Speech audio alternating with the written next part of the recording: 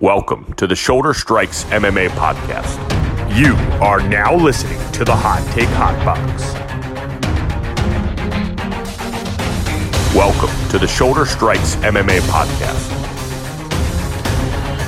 You are now listening to the Hot Take Hot Box. Ladies and gentlemen, it is the Shoulder Strikes MMA podcast, brought to you by the Hot Take Hot Box. Everyone out there, we thank you as always for listening.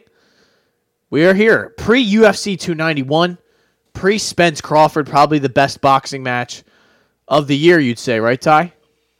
Of the year, could be one of the most hyped boxing matches in the last 10 years in welterweight history, at least since, Hagler Hearns or Mayweather Pacquiao, even though that was a little too late. I think this fight's a little too late, like 5 years-ish. Crawford's 35, Spence is 33, but it's here. Finally, it's not too late, but huge weekend for combat sports.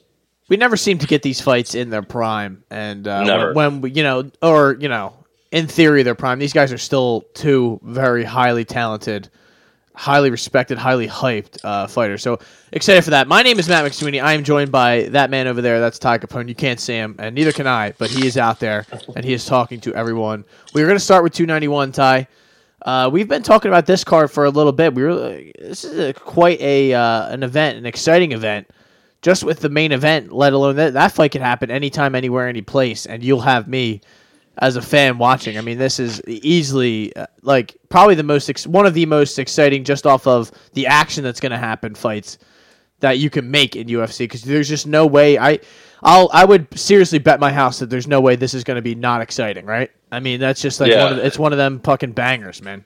It's one of those main event, co-main. There's been often times where we have a co-main event that's a flyweight title fight or a women's title fight that you're going to see a Valentina or Figueiredo or Demetrius Johnson or Amanda Nunes, but maybe the opponent isn't that great, or maybe the matchup's not that great stylistically. But man, it's really hard to be a main event co-main duo like Dustin, Justin 2, and then Jan Blachowicz, Alex Pereira. That's gonna be tough to beat. You know what I mean? When it comes to excitedness, just violence, really. I mean, you got Dustin and Justin at 155, and you got Jan and Alex at 205. Very different sized people, but there's going to be blood regardless. We have a rematch in the main event. I think it was about 5 years ago. I guess we should just get on right into it. They both fought, five and a half years ago. They're both 34. They both have lost recently. I think they're both 1-1 in the last two. They both lost to Charles. Yeah. So it's hard to take that much away. Dustin went to, I believe, the third with Charles. Yes. But if you're not on his level as a grappler, which nobody really is, he's going to get you out of there. So I don't hold that against either of them. This is at elevation, which I don't love as a whole for the card. I mean, you're going to see, you're going to see Derek Lewis and Claudio Ribeiro at elevation. It's going to be there's going to be a lot of gassing. A lot of gassing out on this card for sure. Kevin Holland, a lot of stunt pullers. So Priscilla Cachoeira, she goes past one round, she's cooked. So I don't love that. That's at any elevation, by the way. That's not even with the whole Salt Lake City element involved. Funny enough, I have seen a lot of people training in the mountains and training at elevation. I think Michel Pereira has been he was running with the Army. They were doing a bunch of crazy shit. I think I don't know if it was. I have it somewhere written down. I think it was Salvador, a guy who has always been a gasser. Pretty much, he's first rounder bust. He's been training in the mountains, so I don't know where exactly, but either way, I mean, it seems like everybody's prepping well for this. I mean, we'll see if anybody misses weight.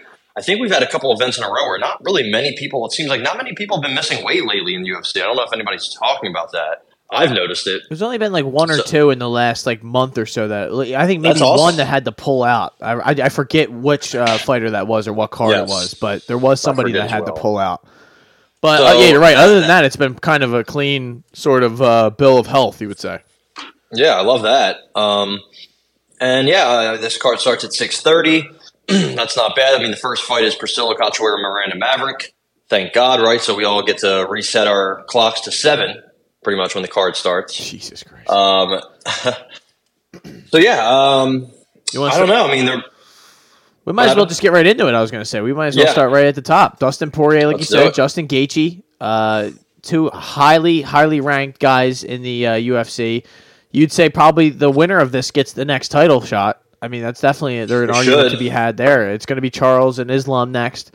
And then after that, it's these two. It's number 2, Dustin Poirier, and number 3, Justin Gaethje. So what do the odds tell you? We have Poirier is not a big favorite, but somewhat considerable at minus 160, 155, 150 on some of these books to Justin Gaethje's plus 125 pretty much across the board. So, excuse me, I don't know really.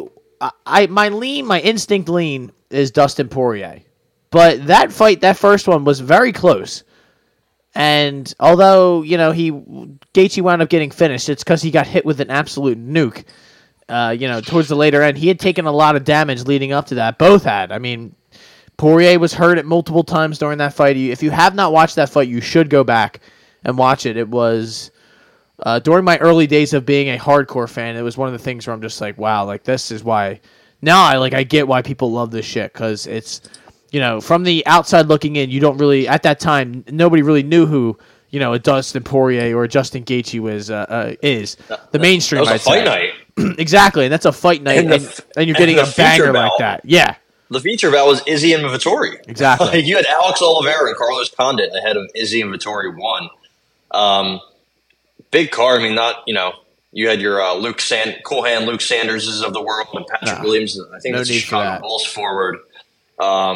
Different guy. Gilbert Burns was buried on the prelim. So, yeah, I mean, this was so long ago, but also I feel like, sometimes when you see guys run it back in the UFC or in boxing, not boxing's immediate rematches most of the time, but in MMA, when you see them running back, it's like 6, 7, 8, 9, 10 years after the first fight. You're like, I don't know what I'm getting. One of these fighters is cooked, one of them isn't.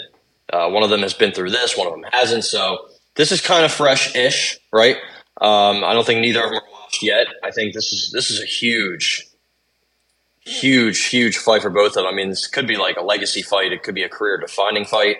They're both, I guess if you lose, you're pretty much fucked. I mean, not necessarily fucked. Like you don't get pushed to the very back, but you definitely have to wait a little bit. You know what I mean? You definitely are going to have to fight a Fiziev Gamrot winner. You might not get that title shot, though, by the time all this is said. Yeah, it might be done.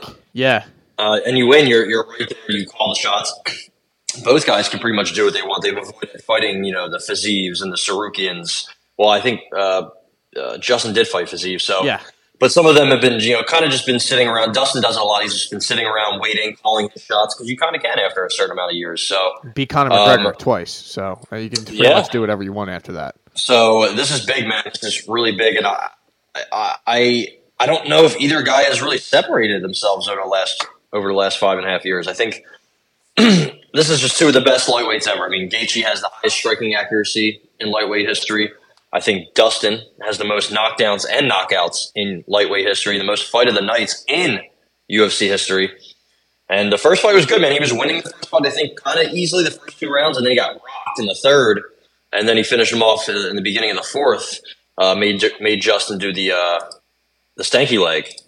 Yeah. But, I mean, if you look at the volume, if you look at the output of both guys in that fight, it was like, I think it was like 174 to 115 for Dustin. I mean, that's just an insane amount of volume. I mean, they're throwing 100 strikes each round. They're landing 40, 50 strikes each round. Pretty good percentage, too, around 50% each way. It was Dustin that was shooting for takedowns in the first fight. He couldn't get them. And Justin was chipping away at his legs. Something he's going to do again. They both have good low kicks. They both mirror each other in some ways. They're both dogs. They both have good chins, but they both get hit a little bit. I think, obviously, Justin gets hit much more than Dustin. Dustin, I think, has probably some of the best all-around boxing in the UFC. I don't think... We've said that, for a while now. Definitely up there. And Justin, Justin in his later years has become much more tame.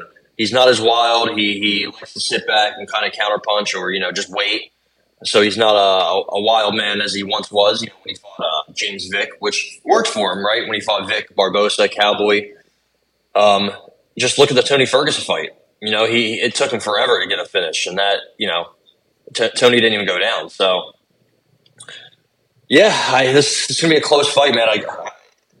I don't know. I think Justin's bigger, but he's not as long as Dustin, so I think that's going to play a factor. I got Dustin to win, maybe late stoppage, maybe a war of a decision. It's kind of hard for me to really. There's a lot of variables in this fight. I could see Dustin Poirier getting a takedown too in this fight. I just don't think that's going to be a big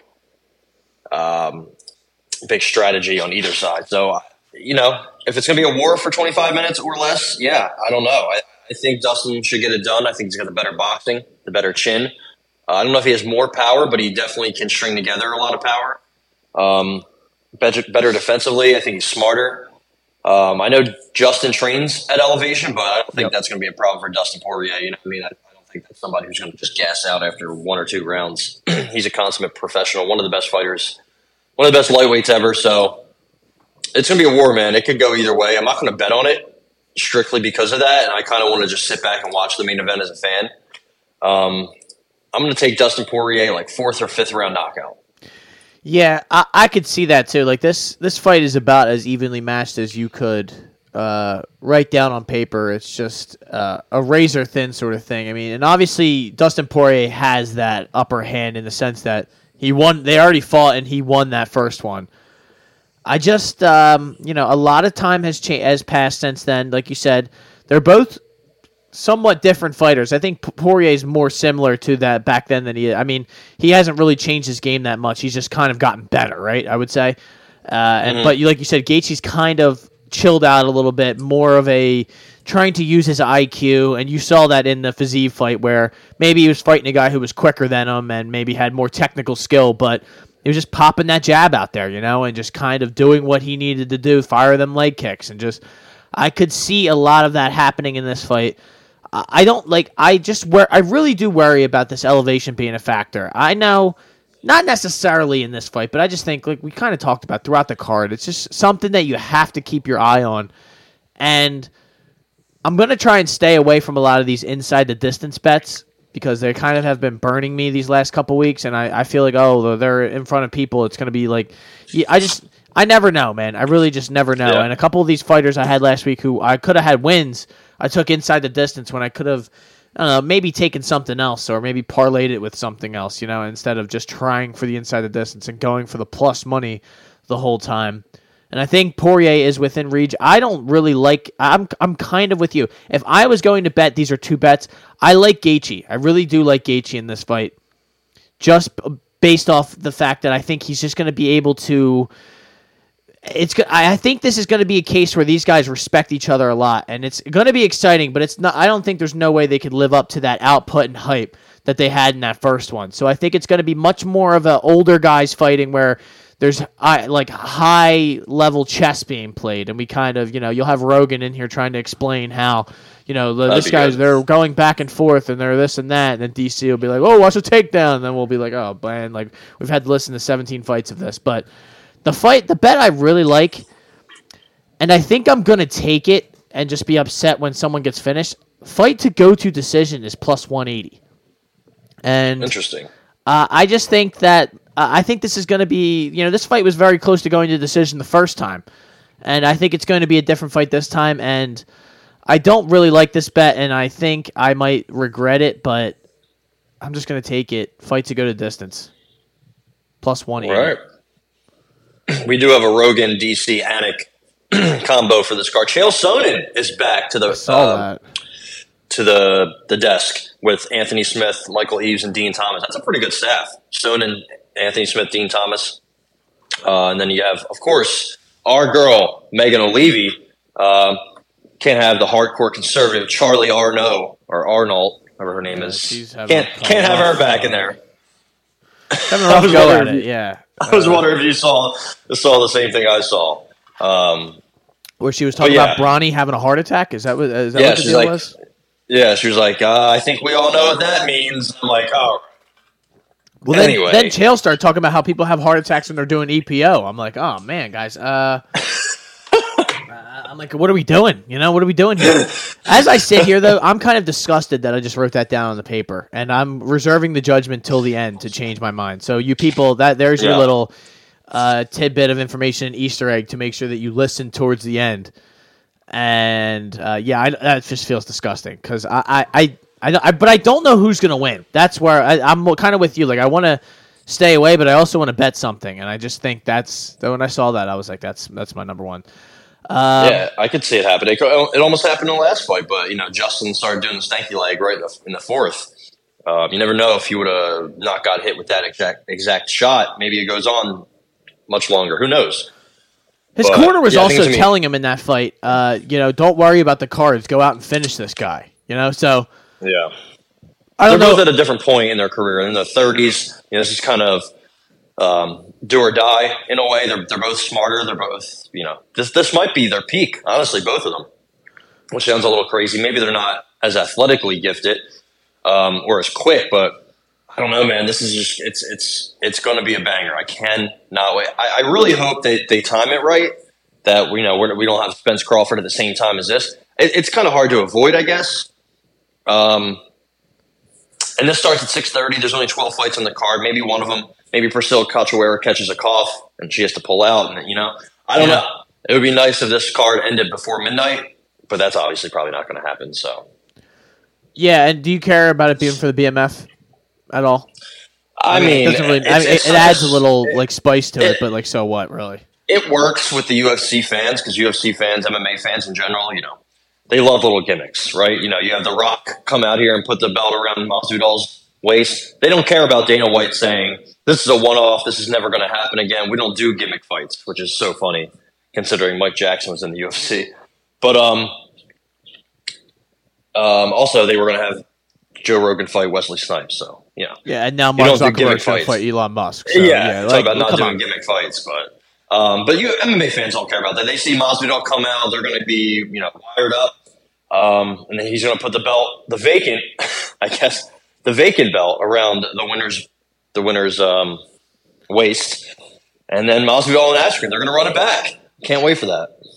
Yeah, we'll see if that actually happens. But I really am truly excited for the main event. And now what we're going to talk about. And the co-main event. Alex Poatan Pereira is making his 205-pound debut as he was at 185 for his last fight. Obviously, got knocked out about 3.5 months ago. He's going to get right back in there against Jan Blachowicz, man, which this is no easy task or a small feat, going up that quickly, in time for a guy who was the former light heavyweight champion and, who's right there. He probably could be waiting around for his own light heavyweight title shot. Now that, that division's always in flux, and it's especially in flux now with, the champion tearing his Achilles playing basketball. So there's really not a champion in 205. It's kind of a power vacuum. So very unlucky division, it seems like lately. Yeah, and or just in general, has John Jones dominating for 10 years, and then now everybody that is coming up is getting hurt or something. Quick title changes. There's a lot going on there. Johnny Walker, Yeah, Valton Walker. You can't forget about him. But minus 110, pretty much across the board. There's some variation back and forth, but that's for Alex Pereira. Jan Blachowicz is a slight favorite, it seems, on some of these websites. But I swear, man, this is right down the middle for most of these sports books. I like Pereira here, man. I feel like it's not the same as Izzy going up to 185 pounds. The reasons why I wouldn't bet him is that Blachowicz is probably going to try and take him down, hold him down, and just that's going to be his game plan. The durability is a question now with Pereira, who's been through a lot of wars in his career, and he kind of did get flatlined at the end of his last fight, and that was not that long ago. People take much longer off for that kind of stuff. And it's worrisome that he might get hit, with a shot that would not have even put him down maybe 6 months from now, and he goes to sleep again. That's a big concern. But I think his power is there's going to be too much power for Blachowicz, and Blachowicz is another guy who does not take a shot well either. So I think I'm going to take Pereira money line unless the inside the distance is plus 150. I'd probably take Pereira inside the distance. plus 150. Yeah, and that's like it. Seems like a sucker bet, but I can't let this slide. Yeah, it feels like that's he's not going to win a decision out here, but I guess it could happen. That it does work. This is kind of like the main event. I don't really know what to do. It's down the middle. There's a lot of variables. He's moving up to his rightful weight class, which I think is going to matter a lot. Maybe it doesn't matter for some. Maybe it doesn't matter as much for Uros Medic moving up from 155 to 170, right? That we're going to see early in the card. But for Alex Pereira going from 185 to 205, that is a huge difference. I think it's going to be a huge difference with when Errol Spence moves up to 154 as well. And it's something we see in guys' career as they get older. Canelo, Floyd. I know I'm talking about boxers, but just fighters in general, just fighting in general. And his debut at 185, Andreas Michailidis was doing some good things against him. I think that was a sign that he can't make that weight class. I mean, he probably fights at 220, 230. Not to say Jan. I mean, Jan's probably the same weight on fight day. But having that 20 pounds that you don't have to cut as much, that's going to be crucial. But again, man, also it's going to be crucial. He just got knocked out cold 3.5 months ago. Like that's a quick turnaround. Quick turnaround. And then you're turning around and fighting the legendary Polish power, right? And Jan Blachowicz. Don't say that, man. Don't say that. The legendary Polish power. But I will say, who is he really... when has that Polish power really been on display? Like, who is he really knocked out and flatlined? Corey Anderson. He knocked it. That's it. Right. Corey Anderson, Dominic Reyes, and Alexander Rakic, who I think did his knee blow out in that fight. And also, Rakic held him down pretty easily when he got that takedown. 4.5 minutes of control on the one takedown. How many takedowns does Jan Blachowicz have in his last 9 fights, not counting the Izzy fight? I'm not sure. 0. How many times does he attempt it? How many takedown attempts does he have in that span? 0? 1. So it's not something he does. God, it's not something. It's not. I mean, we didn't see him do it against Izzy until the second, third round when he was like, "Fuck, I might have to do this," and he did it, and it worked. But Izzy was moving up to 205. Izzy's small for 185. I should say small for 185, but when he fought at 205, I think he weighed in at 204 or 203. Like. He's a skinny dude. Had the pizza. He's very skinny. I'm not going to say he's weak, but moving up weight classes is tough, man. Especially when you're on your back and you have Jan Blachowicz on top of you. But we've seen. That's why I see a lot of people talking about Jan taking down. He's going to wrestle fuck him. I'm like, I don't know, man. Alex Pereira has been training with Glover Teixeira for a couple of years now, and I don't know if that's necessarily going to make him a black belt. I know he's a brown belt now, I think, or maybe I don't know if he's a brown or a white. I forget. I think brown. White's when you first start, right? Yeah. Did you see the video of Alex Pereira wrestling with Glover in the water, and he tries to drown him? Like he's a fucking sicko, dude. He's a scary guy. He's also smiling a lot more, which kind of terrifies me. Because he's not hungry. Right. I don't know if he's not hungry. Glover said he's never seen somebody. I meant physically. Okay. Yeah, that's what I meant. Like, no, the guy's hungry for will eat anything. He's hungry right now. He's going to keep eating. He's a big boy. Glover's like, yeah, anything I make, he eats. So that's why I love making food for him. Like, that's a cute relationship. I love both of them, honestly. But if there's anybody to work with to shore up your grappling defense or your grappling in general, it's definitely Glover Teixeira. And what do we see when Jan Blachowicz fought Glover Teixeira? Insta tap. Yeah.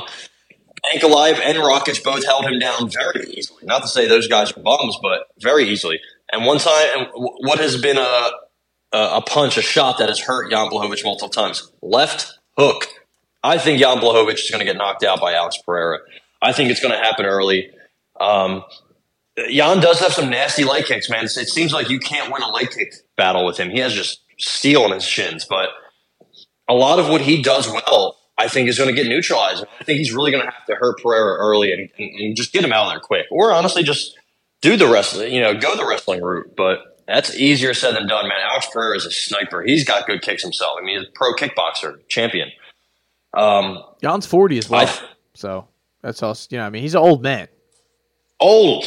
I know Alex isn't young, but you're 40. Like the man's 40. I don't know, man. The man's 40, but I just think, there's a lot of things going right for Alex. The only thing that's not is the recent knockout. And again, I can't discount that at all. I can't discredit it.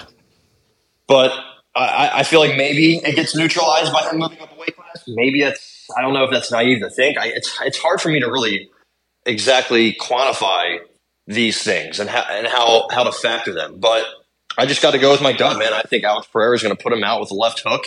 And I think once he gets Jan Blachowicz hurt, I think that's it. Jan's not going to panic wrestle, right? So give me Alex Pereira, first round knockout. Are you taking that on the card? Yep. I will take on the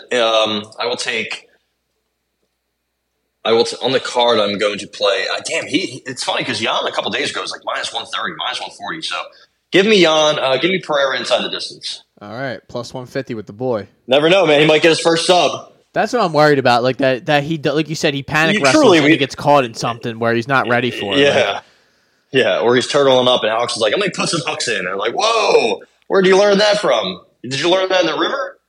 Dude, I mean, he tried to kill him. That was insane. When I watched that video, I was just cracking up. Like, he just grabs his head and dunks him underwater. I'm like, holy shit, dude. No, but I'm with you. Plus 150. It's not enough to go to the plus 170 for the TKO. TKO. I'll just take my insurance on maybe there being a sub. So, or I might lose anyway. I might as well just or disqualification. Who knows? Yeah, you never know. Stephen Wonderboy Thompson still getting after it, man. Michel we have a lot of old guys in this company. It really is. A 40-year-old gentleman. Now, he has a 2-inch reach advantage against Michel Pereira, who is... This is easily Michel Pereira's biggest fight, right? I mean, he was supposed to fight Sean Brady. That got canceled. This is a perfect sort of stylistic matchup, you would say. Tristan Connolly. Yeah, listen. I have never... I'm not saying I'm a hater of Pereira, but I've never been like, well, like this guy is a world beater or unstoppable. Like I feel like this is a really tough matchup for him to kind of win, unless he's going to implement some sort of wrestling or takedown. Which I mean, I'm not saying that can't happen, but it's not really something that he tends to go to all that often. I mean, you going to a split decision with Ponzinibbio the last time out, and he did not look good in that fight.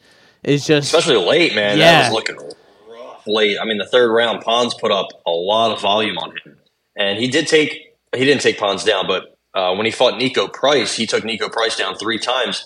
That was all early. When it got to the third round, he couldn't get a takedown. He was getting outstruck badly by Nico Price, and that was not too long. That was 2021. That was almost a year ago, and a little bit more than a year ago, or 2 years. I'm sorry. And Nico Price he's cooked now, but he was pretty washed up then too. He got outstruck by Chaos Williams at range, at distance, when they fought. Like, I think he has reeled it in a little bit, like that craziness. He's not doing all that insane shit. But how crazy is that Michel Pereira has 1 KO in the UFC? For all the stunts that he does, all the craziness, he has 1 KO. It was against Danny Hot Chocolate Roberts, who just has a chin made of rubber. Know. I mean, go listen to last week's episode if you want to hear our actual thoughts on Danny Hot Chocolate Roberts. And that was his first fight. Like, after that, he pulled a massive, one of the biggest stunts ever against Tristan Connolly, who I don't even think he was in the UFC after that fight. Like, big underdog win. And then I think he fought Pat Sabatini after that, and then it was just kind of thanks for coming. No, he's done. Darren Elkins. Then he fought Darren Elkins. Now he's in BFL, losing to Xavier Nash. There you go, Kevin Nash's brother. So, Kevin Nash. I think Michel Pereira has reeled it in. I think he is a black belt. I think he's lower output.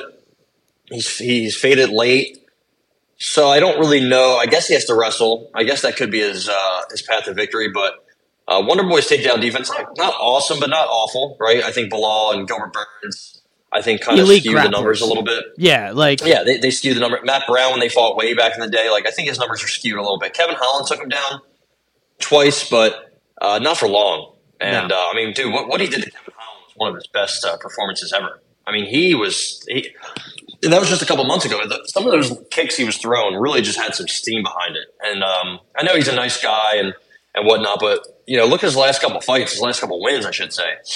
163 significant strikes against Kevin Holland, 171 against Jeff Neal, 138 against Vicente Luque. He's putting that volume out. I just don't know how Michel Pereira can beat him if he's not taking him down and controlling him. I just think that's a little harder. It's a little easier said than done. Wonderboy has elite movement when he's hit. He has elite movement when he's cornered. You know, he's very smart at getting out of trouble, getting out of the way. He's very cognizant of that. I kind of wonder if he'll wake up for this fight, right? This is a big step down. I mean, you know, you're fighting Capone, Bilal Muhammad, Gilbert Burns, and now you're fighting Michel Pereira. So it's kind of like, also, I don't think a 40-year-old has beaten somebody 10-plus years younger than him. I could be wrong, but I don't think that's ever happened. Got it. So Jim Miller had to have gotten that done at some point, man. He's not even 40 yet, I don't think. Really? Yeah, I think he's like 40 in dog years, dude. Well, so am I, but wow. I just think this is something that Wonderboy gets done. Yeah. I know it's a kind of closely aligned. I'm kind of with you. I've never been on the Michel Pereira bandwagon. He's exciting and crazy, but he's kind of reeled some of that in. And if he's going to be patient, if he's going to be fighting a patient fight against Wonderboy, there's zero chance you win that. Yeah. Zero chance you win that. So I'm going to go Wonderboy. I kind of want to take him by decision, but I'm not going to bet on it. He is 40. Michel Pereira is hell on wheels, so there's a little bit of variance there. I'm going to stay away to that in that sense. Well, you already said it. I'm taking Wonderboy decision plus 160. If you look at all of Wonderboy's the last 7 years of his career, he only has one finish, and that's we had to go all the way back to 2016 when he spinning back kicked Johnny Hendricks, and that was kind of, I remember that. I don't want to say fluky, but it was insane. The rest of these have been decisions other than him getting finished, and the Kevin Holland one, which was kind of just him breaking his hand, and it still took 20 minutes. This fight's only going to be 3 rounds. I think Wonderboy beats him up pretty good on the feet.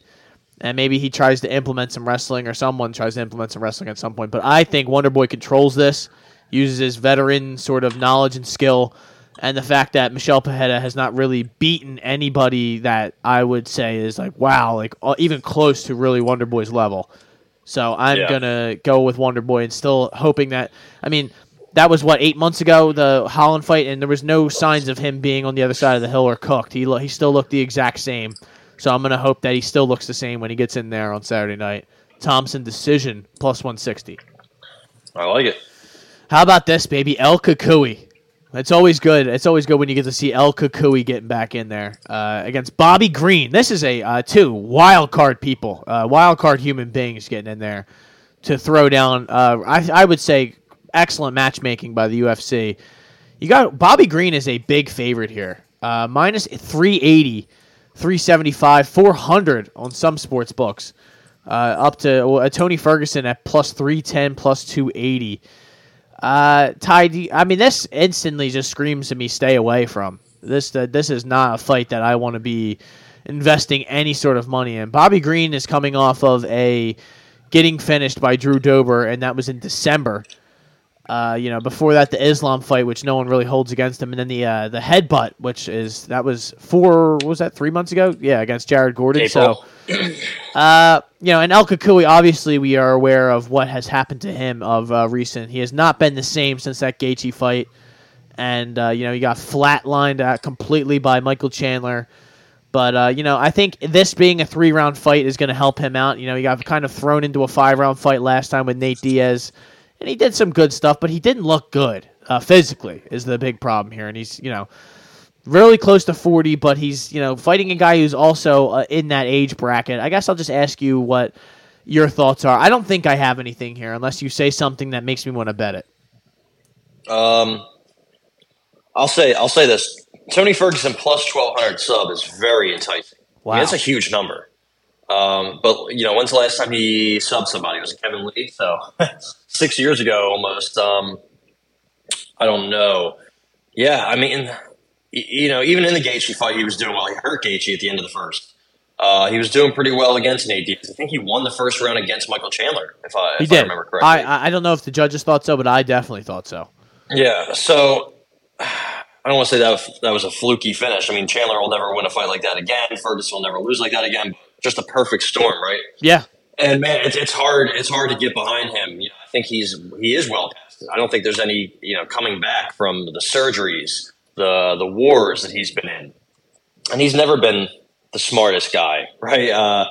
even in fighting style, and he's picking up sand and throwing at people, and it's like, all right, yeah, that's some cool showmanship, I guess. But when we haven't seen him win a fight since 2019 against a washed Cowboy, and he won. I think Cowboy's eye was fucked, just like Anthony Pettis' hand was fucked when he beat him.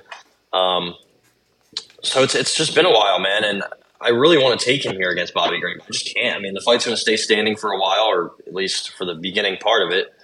Bobby Green's not young either, right? And he's also had some rough luck as of late, but he should destroy him on the feet as long as this fight is standing. He should be winning easily. I don't know if he could hurt or finish him. I don't see why he couldn't at this stage of Tony's career, right? I don't know. I just worry about Bobby Green. He's not necessarily smart either. He's made a lot of mistakes in his career. I think I would take him. I'm gonna stay away betting wise. There's two guys who make critical mistakes. They're both at the end of their career, right? Bobby's 36, so I'm gonna stay away. I'm gonna go Bobby by decision. I think this could be a kind of a sad, boring, not good fight. I think you could see Tony do some of that Imanari rolling that just doesn't work, or throwing stuff up from his back. I mean, I could see Bobby taking him down and getting on top of him and getting some top control. Probably not what he should do, but it's definitely something that could happen. I'm trying to look at some of his wrestling. He doesn't go for it much, but he does get 1.28 per 15. He hasn't really. I mean, last time he took Thiago Moises down a couple times, so I don't think he's necessarily scared. I think he should win this fight easily. I think Tony's just done, pretty much. And this fight is at 55? Yeah. Okay. I would say the only thing that stops me from maybe trying to fire a little green prop is that, I don't trust him to not get caught, like you said, get caught in a sub, or like you said, take him down. And then, like, Tony Ferguson, the best he's looked of recent was in that Chandler fight in that first round, because he got taken down. He was chipping him up on the feet. I believe he hit him with either a straight right or it might have been a jab that kind of just wobbled Chandler, where you were like, what the fuck was that? Like, how did he get hurt like that? And then he gets taken down, and he's really just kind of trying to rest there, and Ferguson wasn't letting him rest, and he wasn't really, letting him do shit. So it's the only fights that Ferguson has struggled in really was the Oliveira and Dariush fights. Two guys who are extreme superior grapplers at this stage of their careers. I don't see that happening in Bobby Green. I think the factor would be maybe Ferguson looks even worse than he was the last time out, and Bobby Green's speed might play a factor. But I would love to take. I'm not going to take it on here, but I would love to take some Ferguson prop of some sort, because I think the money is not right on this. I know Bobby Green should be the favorite, but I think he's too much of a favorite in this, because he's not that kind of guy that should be a minus 400 favorite against anyone. And Ferguson, although he is cooked, I mean, Bobby Green, if he's cooked, then Bobby Green's like sitting next to the stove, like ready to be put in. So like that's my only concern here, and that's why I'm staying away. But I think, I just don't like either. I really don't like either side. I don't trust either side, so I'm staying away completely. How about Michael Chiesa? The Maverick? Is that his what he's calling himself? Still to this Dallas day? Maverick. He's fighting Kevin Holland. This is going to be interesting in the sense that Holland notoriously has a suspect grappling game, right? I mean, he's went and trained in Dagestan at some point. He was training with DC. He's tried to work on different elements of his, grappling, jiu-jitsu, all that sort. And Michael Chiesa is strictly, pretty much primarily a grappler.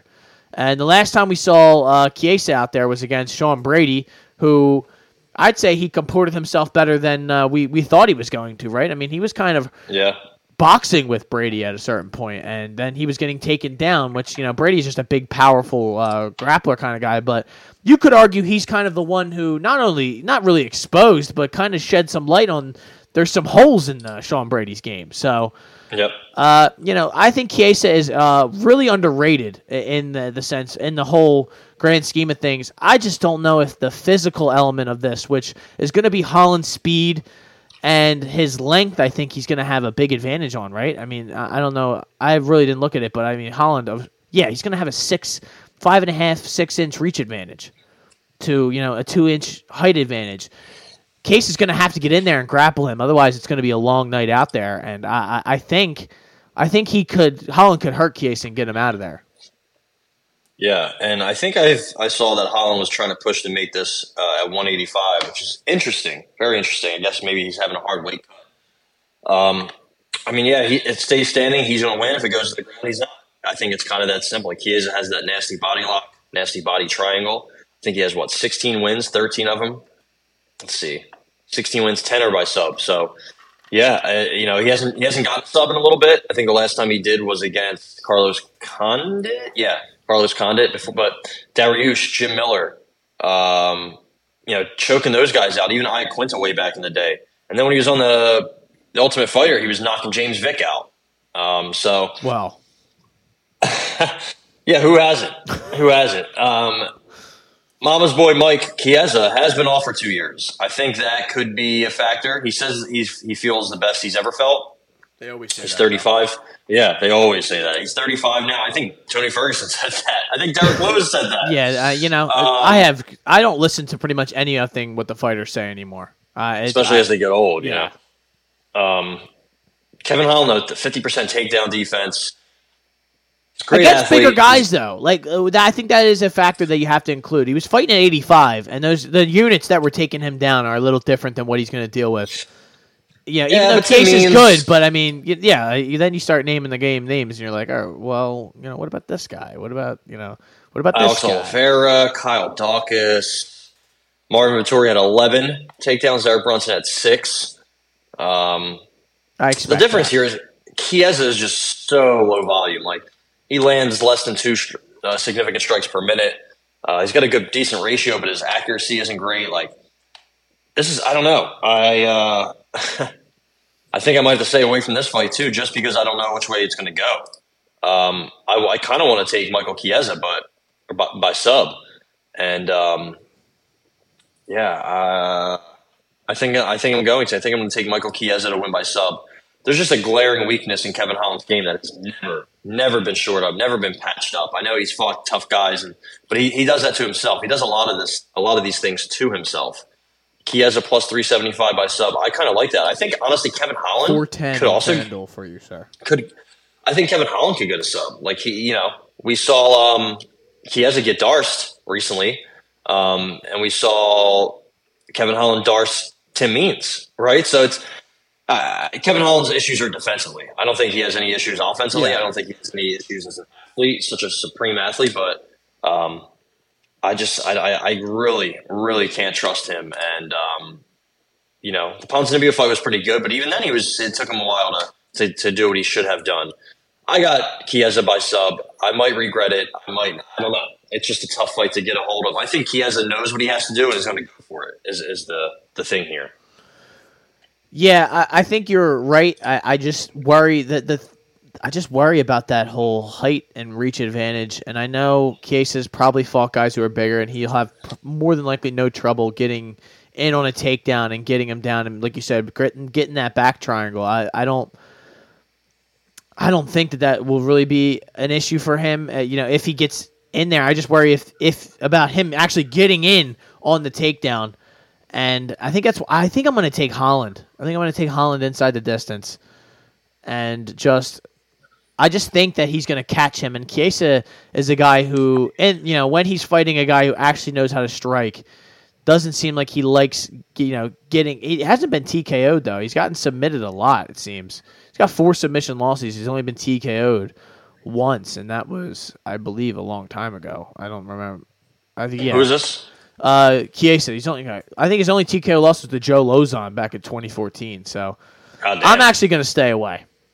I don't Darce by Masvidal. Funny enough. Yeah, that's insane. And I think he could get submitted in this, like you said. I'm just going to stay away. I don't like it. And I even wrote it down on the wrong side, so that gives me the right to scrub it out anyway. Actually, scratch that Chiesa bet. I'm scratching it. Wow, really? No sub? Late scratch. I'm just I don't know what to do. I don't know what to think. Yeah, I don't like anything involved with that. And I kind of want to root for Kevin Holland. Casey's a tough guy to bet and root for, man. I had him when he fought Kevin Lee. Was it Neil Magny? That was the main event at Abu Dhabi card, right? Yes. Yeah, and that was like an afternoon on a Wednesday. That's right. I remember that. Man. Now. Yeah. I was rooting for him, and that was 2021. boring as shit. That was one of the most boring fights I ever watched, and it was just case of takedown. And that could happen in this fight, but I'm just staying away. And we now move on to the prelim element of this. Here we go, baby. So here's the bet. This is your bet right here? Here's where we wake up. Let's go. Trevin Giles. Woo! Woohoo! All right. Trevin Giles. Gabriel Bonfim. I believe Bonfim is a big favorite in this. Am I right? Or is this, minus 330 on most of these cards, some 350s. To Trevin Giles is plus 270, 260. The last time the Bonfim brothers fought on the same day, isn't that what happened? Now the other Bonfim brother has taken a loss since then, and this guy mounted guillotine Munir Laziz like it was nothing. That was nice. I mean, he walked through him. He has a lot of finishes on his record. That's right, ladies and gentlemen. All of his fights have ended by finish. 11 submissions, 3 TKO/KO finishes. Trevin Giles, now, he's a guy who kind of likes to get into these boring sort of wrestling affairs, and this seems like a setup, if you ask me, man. And I don't know, usually setups don't always go the way they want them to go, right? I mean, they Julia Stoliarenko. Yeah, exactly. They kind of try to lay them up sometimes, and the person they throw the alley-oop, and the person misses it. They fumble it, they dunk it off the back. Shit happens. I'm going to go Bonfim here. I think this is an easy bet, but it just depends on what the number you can get. I mean, Bonfim is minus 200 on the inside the distance, so you have to pick one. It's either TKO or it's submission, and the submission is plus 110. You can get it at 140 on some of these. I'm probably going to bet that submission at plus 140 as well. Yeah, I think that's my pick here. I think he's just better. Honestly, I think Giles has a pretty good jab.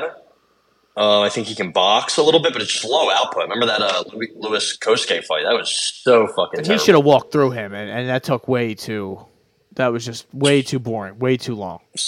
I know he's the vet. He has the experience here. He beat Roman Dolidze. That was a very good performance from him. When he beat James Krause, it was a pretty good performance back then. Yanni the Greek? My bad. Sorry, my bad. I think he has suspect cardio. We saw that in the Preston Parsons fight. We've seen it in a lot of his fights, right? In the GM3 fight, he pretty much was just let him have it. Same with Zach Cummings. Defensive issues. He can be hurt. He can be taken down. He got dropped by Michael Morales. He got dropped by Dricus. He got dropped by Zach Cummings before he got submitted. And yeah, I trust him. I don't trust him at all. I trust him zero. Maybe the odds makers are jumping the gun here with Bonfim. Maybe. I don't know if Munir Laziz is, a world beater or anything, but he's long, he's tall, he's big for this weight class, and Bonfim did what he had to do. Same thing with Trey Waters. Trey Waters, again, he's not great or anything, but he's 6'5", 77-inch reach, right? He Von Flue choked him. So very impressive what Bonfim can do. I think I don't know. I would say he's the better of the brothers. It's easy to say after the other brother just lost, right? Yeah. So, yeah, I mean, looking at his regional fights, his fights before the UFC, these guys had decent records, and he took care of them accordingly. First round Darce. He's been in the third round before, so I think he gets it done at some point. I think he submits Trevin Giles by rear naked, Von Flue, some kind of choke of some sort. And that's my bet. It's my pick, and I'm going to hammer it. That might be my gold star bet of the day, the sub. I think that is, I just think that's a big, nice number to get that at when a guy has 11 of his 14 fights and finished by submission. And he's fighting a guy who kind of likes to grapple and really doesn't like to strike, so it just kind of... Even panic grapple sometimes, and he's going to get caught in something. That's my...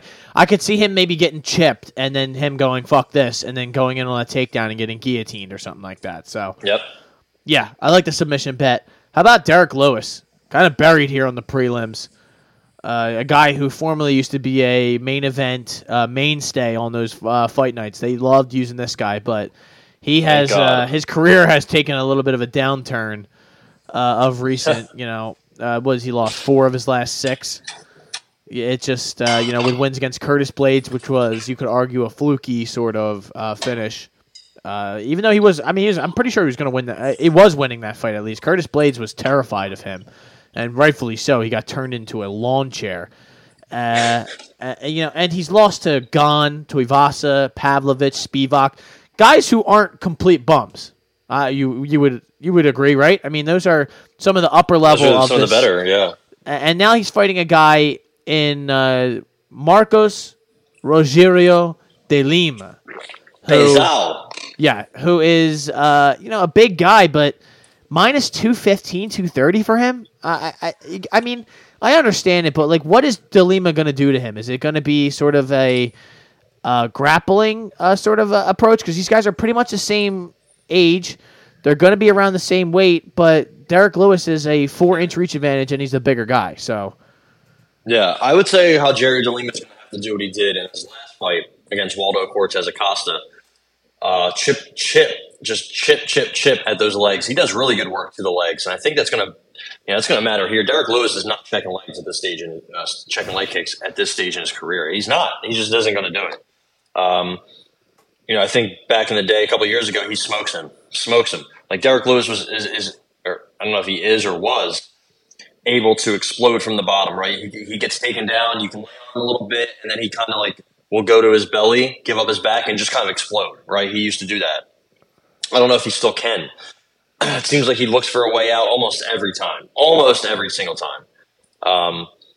He's just past it, man. I mean, the power is the last thing to go. It's cool and all, but getting taken down 6 times in 3 minutes against Sergey Spivak, that's worrying. It's definitely a concern.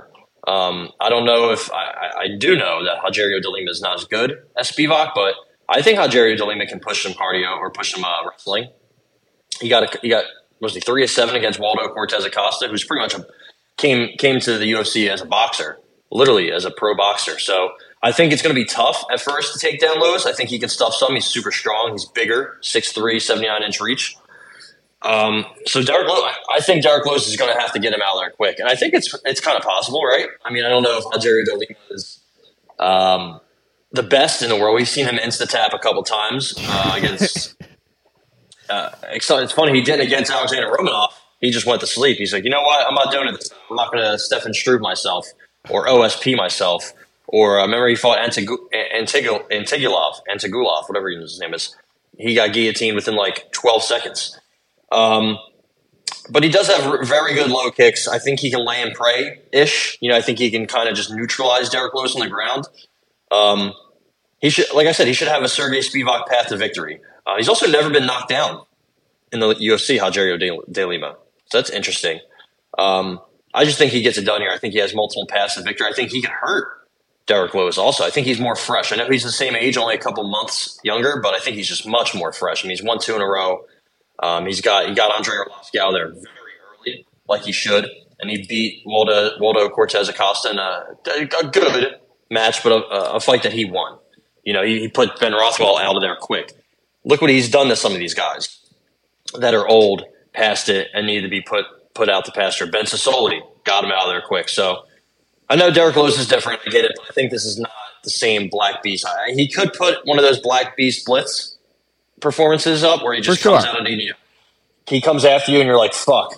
What I was going to do is not on the table anymore. Now you're lighting up the stars at the lights wondering what happened. I just don't think Derek Lewis has it in him anymore. I really don't. He's just looking for ways out. That's all he's doing. The competition he's fought is. Don't forget about that. Oh my god, part. He's going to be huffing and puffing 2 minutes into this fight. I can't imagine what both of these guys, honestly, are going to look like after 1 or 2 rounds. Hopefully, it doesn't get that far. I honestly, at that point, anything goes. But I don't see it. How does Marcos Rogerio de Lima struggle taking him down after a couple exchanges or a couple minutes in the ring? I don't think it's going to be hard for him at all. So I got Rogerio de Lima inside the distance. I think he smokes him. Not sure how, or I do know why. I'm not sure how, but minus 130, I'll take it.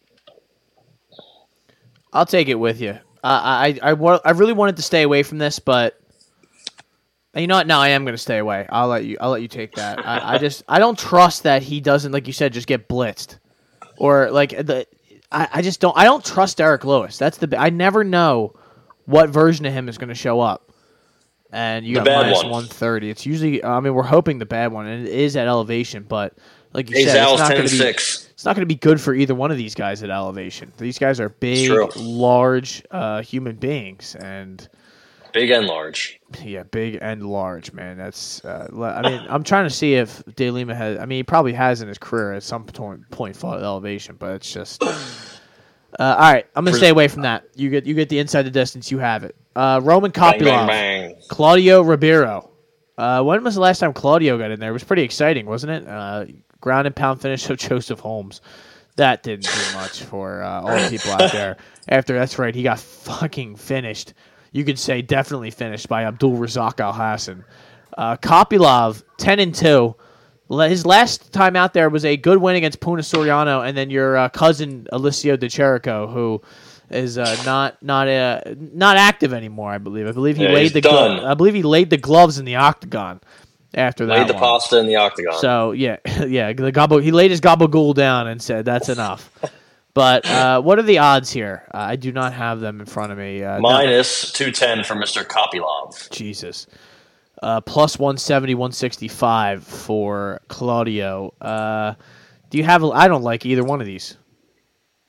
I think Kopylov smokes him. I think he finishes him, knocks him out. He only has one fight that he hasn't won by TKO. He doesn't go for sub. So I got Roman Kopylov real quick. I'll just pump it out there by I can't find KO or TKO. Inside the distance minus 105.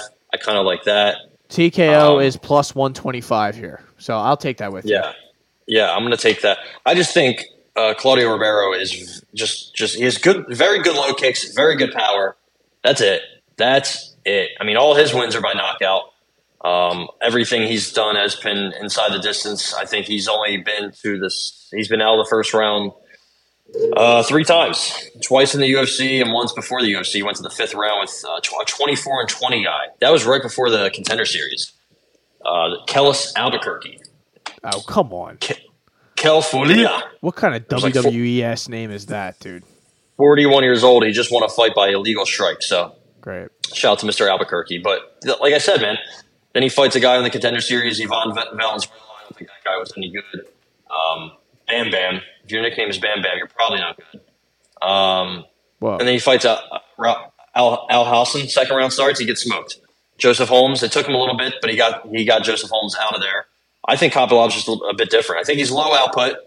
He's always been low output in his career, but the last 2 fights have been different.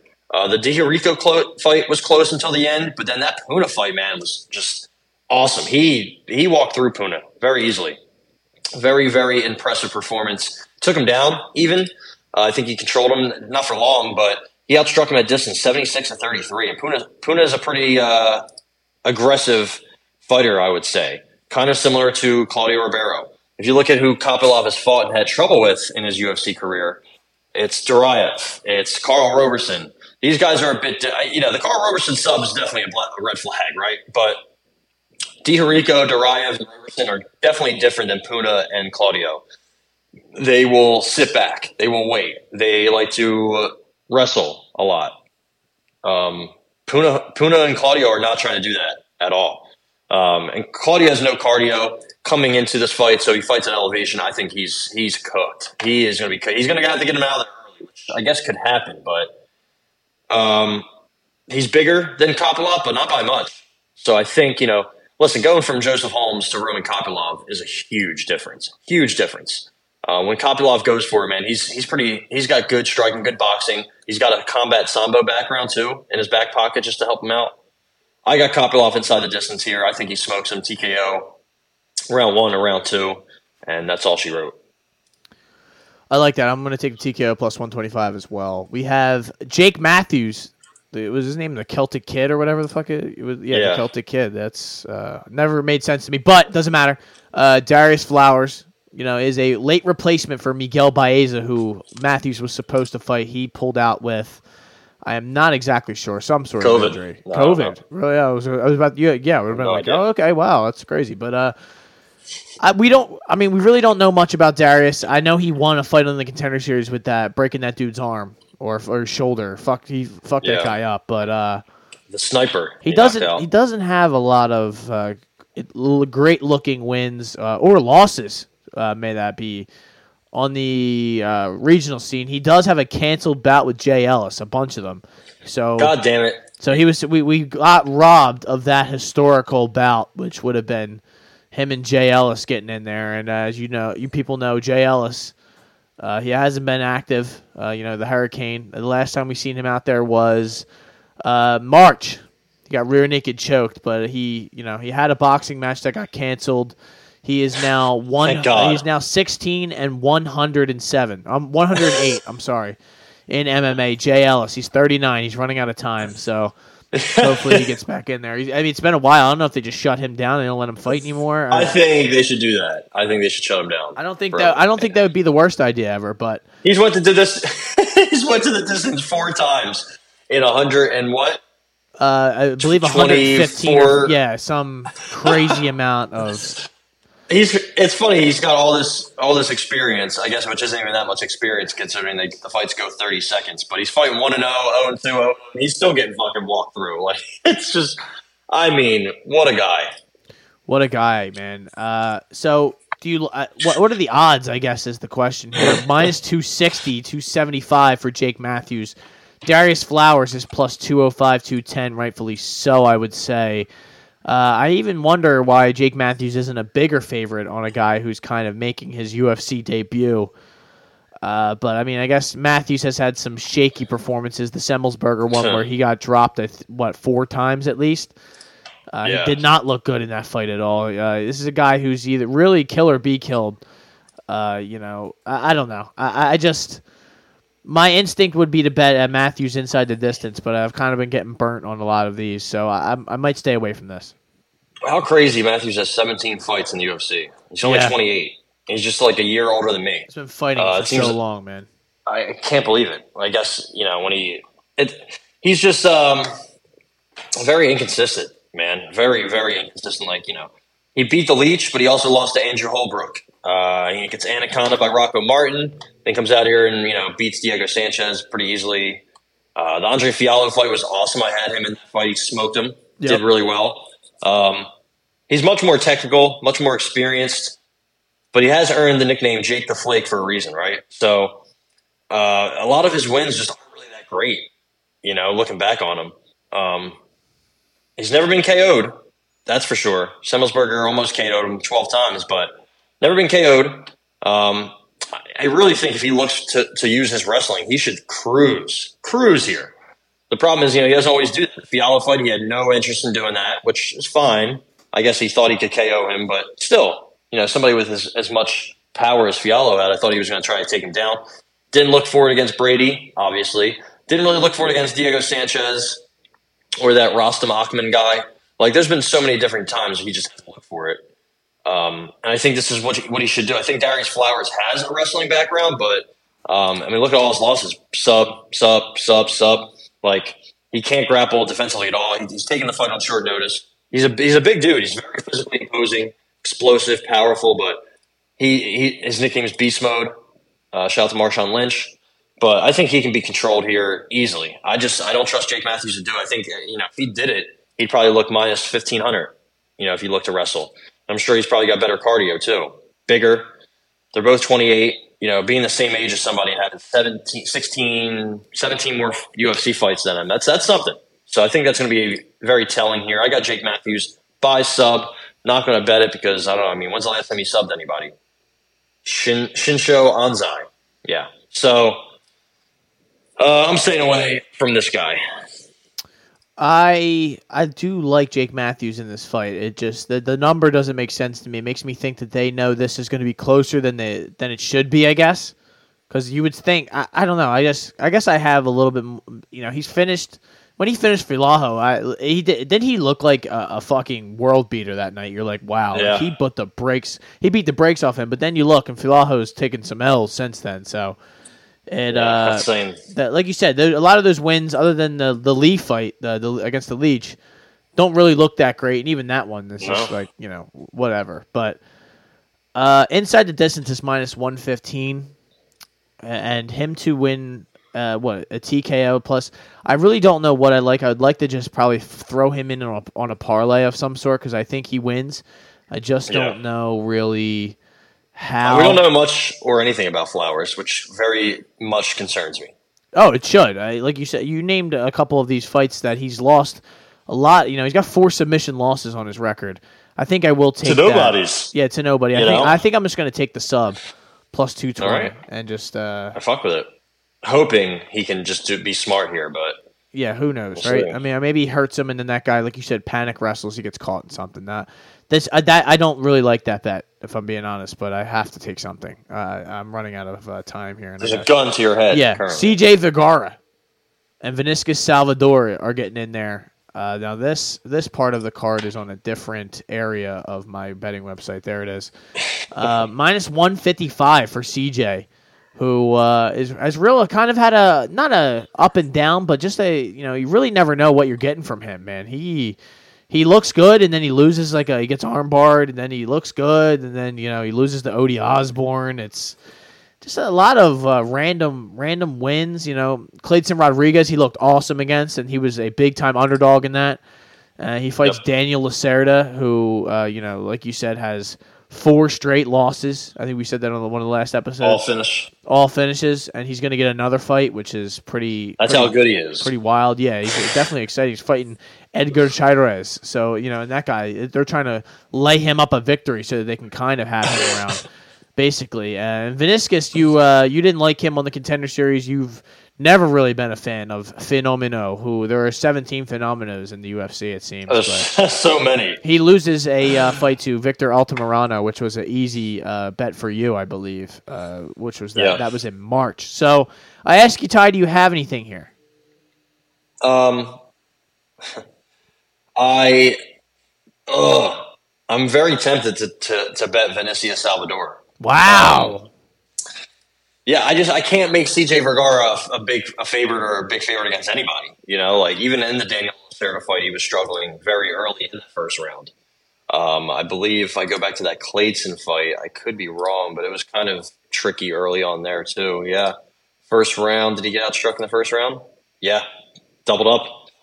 So it seems like he takes the first round off a lot of times. I know that the way to beat Salvador is probably taking him down. He has a black belt with the Hivas family. He's been training in the mountains, like I said. So I think he's trying to work on things.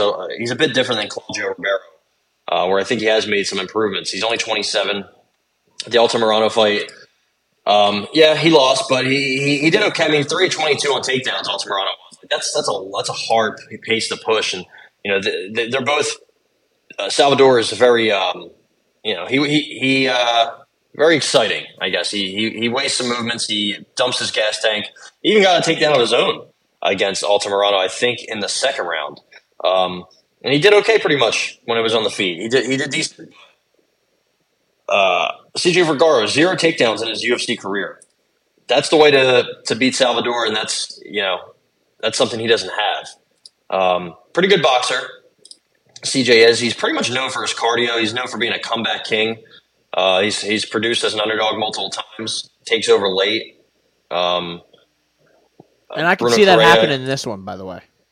Yeah, he has good power. He knocked Bruno Correa down twice. But he also got dropped by Daniel Lacerda twice. He also almost got subbed by Daniel Lacerda. Tatsuro Taira, pretty much insta-tapped him. I just have a lot of questions about CJ Vergara. Lacerda, or I should say Salvador, is bigger, younger, longer reach. I'm going to go Vinicius Salvador money line. I'm with you. I kind of want to take him inside the distance, but I'm just going to take his money line because I don't know what the fuck's going to happen in this fight. Like, if he took CJ Vergara down, I'd be like, sure, why not? Or if he subbed him, I'd be like, yeah, I guess I could see that. He pretty much only has KOs, but he does have 1 sub for what it's worth. I know it was a long time ago. I can't even find it. It might have been his first pro fight. But CJ Vergara is, I just think he's got a low ceiling. Low ceiling. He's got good cardio. Again, take a shot too. That's why I don't want to take that inside the distance. Right. At elevation, you have a guy who has good cardio against a guy who doesn't. that sucks, right? Vinicius Salvador, it took him a while to get Shannon Ross out of there, and he was even eating some shots from him. But also, he put him out bad. Like he might have set up the rest of Shannon Ross's career. The Turkish Delight. So, this isn't a strong play, but I have to go with the dog, and I think he's a pretty solid underdog here. I'm going to go Vinicius de Almeida Salvador. This seems like one of those fights where I'm just taking the underdog. It's very right down the middle. But I do just like the matchup with Salvador kind of winning a decision. I could see him winning a decision. I just don't trust it enough to take that bet. But how about we go Matt Semmelsberger and Uros Medic, who this is an Alaskan legend, I believe, Uros, who was not born in Alaska. But he now fights out of Anchorage, Alaska, which is always a red flag for me. He's from Serbia. Actually, not true.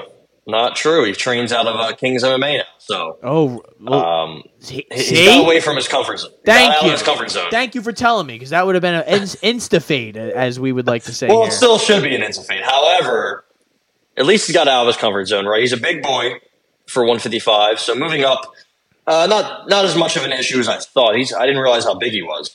6'1", 71-inch reach. Semmelsberger's 6'1", 75. They're both 30. I also apparently this is unconfirmed. Apparently, Uros Medic is coming into this fight with an injury. Looking back on his Instagram in March, he was in a cast. He had a hand injury that he tried to rush back from, re-aggravated, had to get surgery. That's an issue. I see you in a cast in March, and then you're fighting in July against somebody like Matthew Semmelsberger. That's gonna be a fucking tough fight for anybody. Jeremiah Wells, I thought he was gonna cruise through him. He did not. Alex Morano did not. Jake Matthews, it was tough. Martin Sano went a tough long 15 seconds. Semi the Jedi. I think his offensive wrestling should work here. It's not something he necessarily goes to or uses much, but I think it's something that should work. I don't know what Medic's cardio is going to look like. Short notice, moving up in elevation. Semmelsberger, king of knockdowns. He's got 6 in his last 3 fights. I think he has 9 altogether in his UFC career. Fucking nuts. Pretty much averages a knockdown per fight. Takedown accuracy is pretty good, 70%. I know Wells took him down a bunch of times. Wells is a huge power grappler. He took down Matthews 3 times. He even took down AJ Fletcher, who that's pretty much all AJ Fletcher does. Took him down a couple times. So I think Semmelsberger can mix it up a little bit. I have issues with Medic defensively and just after the first round, a lot, just in general with his overall game. I think Jalen Turner smoked him. I think Semmelsberger hits hard too, maybe harder than Jalen Turner. So this is going to be a rude awakening. Rude welcoming to the welterweight division for Mr. Medic. I'm going Semmelsberger inside the distance. I want to go TKO, but I'm just going to go inside the distance. You're getting Semmelsberger plus 100 on here. Maybe I should just go KO, TKO. Maybe I should just do that. TKO is plus 150. Yeah, solid. Send it. All right. I like that. TKO plus 150. Semmelsberger's not a submission guy, right? Never. Does he have any on his record? 1. And who is that against? Probably somebody, was it a while ago or was it recent? He had a heel hook in his second pro fight against Brian Maxwell. I believe he played for the Rockets one time. No, come on, no way. Brian Maxwell. Oh, my God. I knew his name sounded familiar. He's the one. He fought Chad Johnson, Ocho Cinco, to a draw on the Mayweather-Jake Paul undercard. I knew that's where that name sounded familiar. There you go. I'm gonna take Semmelsberger TKO as well. So, because I am not gonna bet a guy who only has a heel hook. If he submits this guy, I'll actually want to commit the big one. But I'm not gonna do that. Semmelsberger plus 150. TKO, and now we have one more fight, ladies and gentlemen, to talk about. The big one. It is the only female fight on the entire card, which is actually insane. Thank God if you're Mac. He hates females. Getting it out of the way. That's not true. And they're getting it out of the way immediately. Miranda Maverick, Priscilla Cachoeira. If you're going to start a fight with a female fight, or start a card with a female fight, you need Priscilla Cachoeira in there because she is the geez, the definition of kill or be killed. She will break every rule in the book in order to try and win. She's dirty, and that's all I have to say about that pretty much. Let's see the line, though. We have minus 280 for Miranda Maverick. Priscilla Cachoeira, who has about 5 minutes in her, is at plus 235, 220. I don't trust Miranda Maverick after some of these recent, especially a loss to Jasmine Jones the Vicious, where she got dominated, where that she looked like a prime Habib in that fight. A wins against Sabina Mazo, Shanna Young, really don't do much for me either. And she should have beat Macy Barber, but that we still argue about that till this day. I don't like anything here. I think I'm going to stay away. I think she should submit Priscilla Cachoeira pretty easily. I don't know if she will, so I'm not going to take that. I know she submitted Sabina Mazo, but she hasn't done anything besides that. Her win against Jillian Robertson I did like, but Jillian Robertson had to move down after that. I think her fight against Jasmine was more telling for Jasmine. I think we underrated Jasmine. I think that's pretty much what happened. It was a bad look, but Jasmine looked good. So I don't want to take too much away from Miranda Maverick. This is short notice. She's stepping in for Joanne. Don't call me Connor Wood.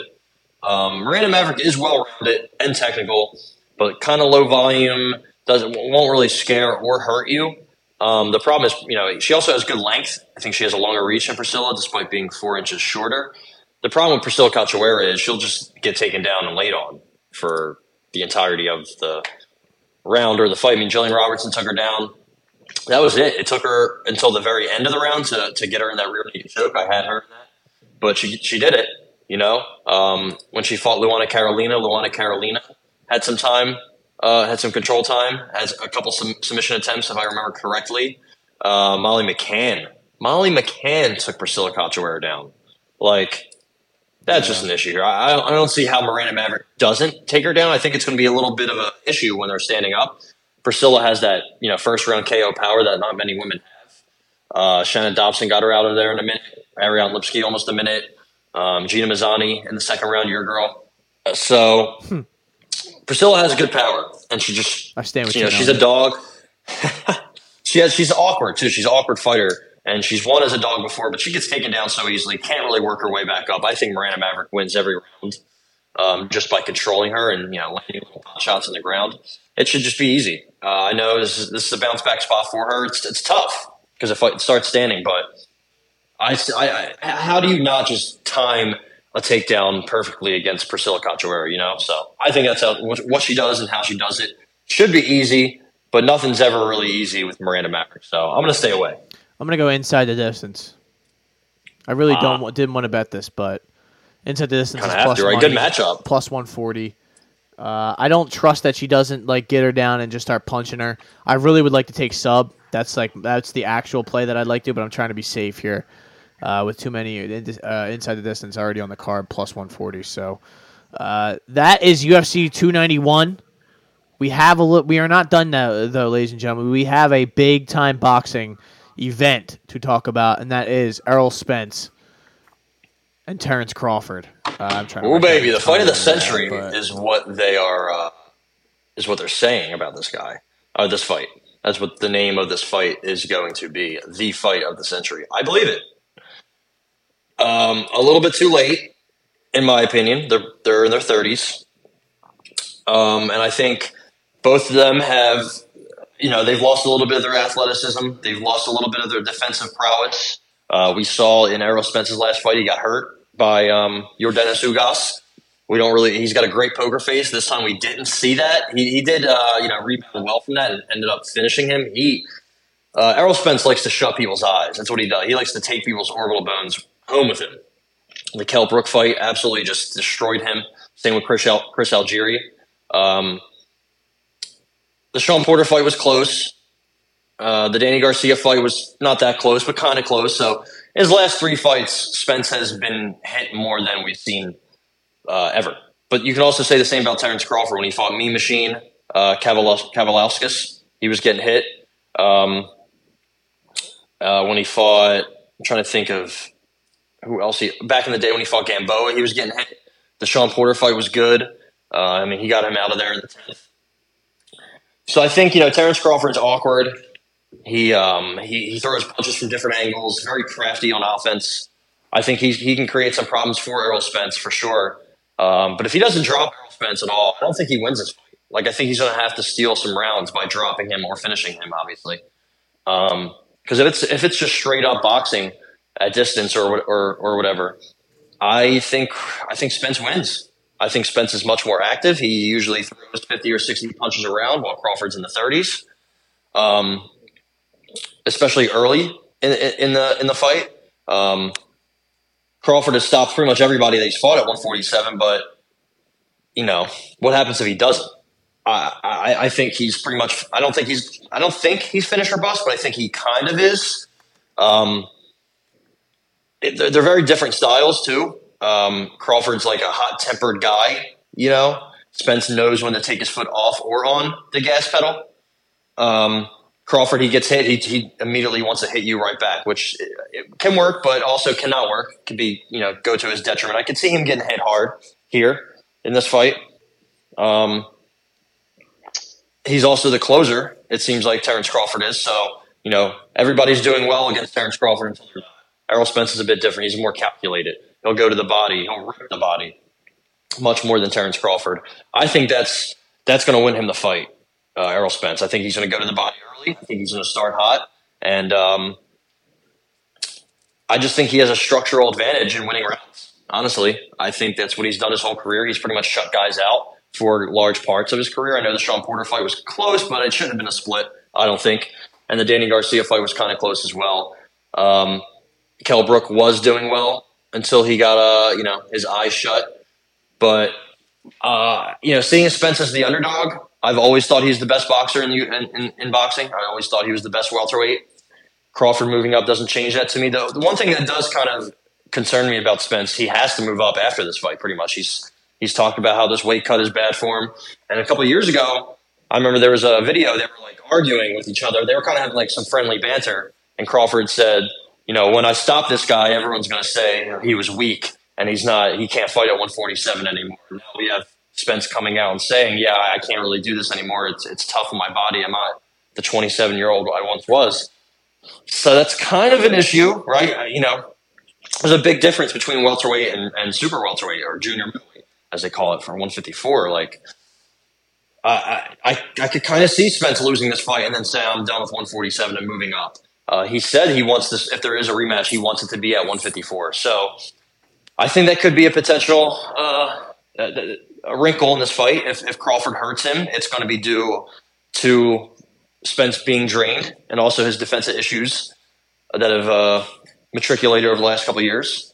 Crawford is, power's the last thing to go, and he's 35. That kind of does worry me.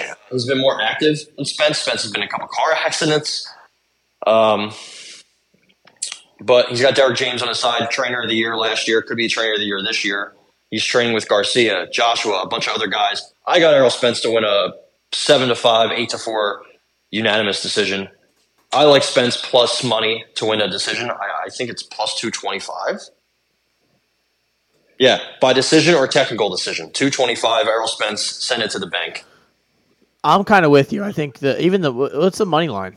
Is he the favorite? I want to say plus 120. I think he is the underdog slightly still. He's been the underdog the entire time, which I just don't really get. Like, he's younger. I know he hasn't been as active, but this is his division. Terence Crawford has not been a 147 guy his whole career. I know he's pretty much he's stopped everybody at 147 that he's fought. Mean Machine, Kell Brook, Sean Porter, David and Avanesian.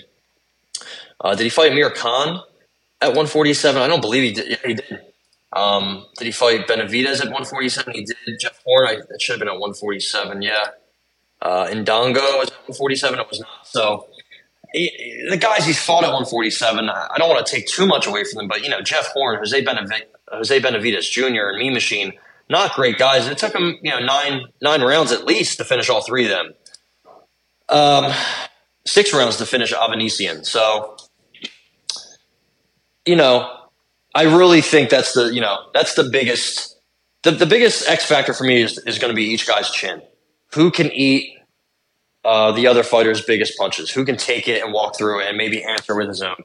I think that's probably Crawford, But I think Spence is better defensively. He has been, like I said, his chin's been tested more times than usual, but I think he's the defensively sound fighter. I think he is. I like his style more. I think he's stronger, bigger. I think he's going to win the early rounds. I think the early rounds are going to go to Spence, and middle to late, if he doesn't get dropped, I think he's going to be safe. But I could see it going a couple different ways. I could see Spence hurting Crawford in the body. I don't see why not. I know Crawford has this aura of being invincible, but he hasn't fought somebody like Errol Spence yet. Just like Errol Spence hasn't fought somebody like him. So it's going to be a fucking great, great fight. I think it still should be. I know they're older, but I still think it should be a great fight. I'm excited. I'm going Errol Spence too. I just like you said. I tend to just like to bet the younger guy anyway, but. Right. I've always been impressed by, like you said, his kind of defense, and I think he's going to be the quicker guy, right? I mean, he should be. Be. You never know. Will throw from weird angles and whatnot, but Spence is so technical. I mean, this is a guy who probably should have won gold or at least silver at the Olympics in 2012, I think. I remember watching the USA team. It was Terrell Gaethje, who's won a belt at middleweight or light heavyweight, I think. It was Spence, and it was who's the third American? I can't think. It was Marcus Brown, who fought at he fought at light heavyweight, and Gaethje fought at middleweight. All three of them have had very, very good success in their career, and Spence was robbed in the bronze medal match, I believe. Could have that wrong. It might not even be for him. He was robbed in the Olympics. Olympic boxing is just a joke. I remember Roy Jones literally beat the piss out of this Asian fella. I don't know if he's Japanese or Chinese or Korean. I forget. He beat the piss out of him, and the refs gave the fight to him. And Roy Jones didn't get a gold medal, even though he literally knocked this guy down like 4 times. So that's a joke. But Spence has been ready for this moment. He's been building up his entire career for this legacy fight. Same as Crawford, but Crawford's chasing him. It's not the other way around. Anything else we should be of note this weekend overall? Well, Nonito Donaire, who put on one of the best performances against Naya Inoue, is going to be on this card as well. Isak Cruz, who put on one of the best performances against Gervonta Tank Davis and has won 2 straight, is going to be in the co-main. Steven Nelson, not the former Eagles corner, will also be on this card. Pretty good prospect. So it should be a pretty good card for what it's worth. I know people aren't going to watch it because of the UFC, but what's it on? Showtime, I think. Showtime, yeah, it makes sense. So it starts at 8, it says, the entire card, I guess. So we'll see. Hopefully these prelims fly by. But yeah, other than that, I don't think there's much. This is the weekend that we believe. This is the weekend. Yeah. We're going to miss weigh-ins. But I think we should be fine, unless somebody comes into the scale, breaking the scale like Derek Lewis. I don't know. Also, fun fact about Derek Lewis, I forgot to mention this. What he said? He said he had to cut 25 pounds in 3 days before the Spivak fight and felt like he had to die. Felt like he was going to die. Yeah, that's insta-fade, as I say. But yeah, other than that, we have some Risen Bellator crossover. I know we don't like, we're a UFC pod over here, but it's cool to see other promotions cross promote. I think that's kind of cool. It's Magomedov and Danny Sabatello was fun. It was supposed to be AJ McKee and Patricky Pitbull. Now it's Patricky Pitbull and Roberto De Souza, who's awesome. So that should be a fun card. I think that starts more. That starts late Saturday at 11 p.m. It's going to go till 3 a.m. If they think they're getting viewers, good luck. What time is it in Japan there? Like at that time? I'm not sure. Maybe that's an afternoon card for them. I'm not sure. Yeah. I really have no idea, and I don't. To be truthfully honest, don't even care. So I don't even know why I asked. But maybe I'll be tuned in. Maybe I won't. That might be a little too late for the boy. But maybe if there's not in between fights, we're like, let's see what Pitbull's doing. Yeah, exactly. And you look and you're like, wait, who's fighting? You're like, oh, they have 4 more fights until the Pitbull fight. Okay, I'm gonna go to bed then. No, but like you said, man, Saturday is going to be awesome. If you are a combat sports fan, then hopefully you have nothing to do, because that's the best time to watch these fights is when you have nothing to do, or maybe you have a bunch of friends who think the same way, and you're going to have 30 people in there watching 7 different TVs of all the combat sports that are going on. Either way, I hope everyone out there has a great time, because I know I will. I'll be enjoying the UFC. Absolutely. I'll be enjoying this Spence Crawford fight. The THC. Maybe some fucking Miller Lights, some MLs are going to go down. Some Miller High Life. Yeah, whoever's willing to pay me to sponsor them, I will drink your beverage. Please, Surfside, there is also still opportunities here to sponsor on this podcast. But that is it, ladies and gentlemen. That is the Shoulder Strikes MMA podcast, brought to you by the Hot Take Hotbox. I am Matt McSweeney. I am Ty Capone. And as always, ladies and gentlemen, please make sure to set a wager limit before you go in this weekend and bet responsibly. And do not bet on Derek Lewis.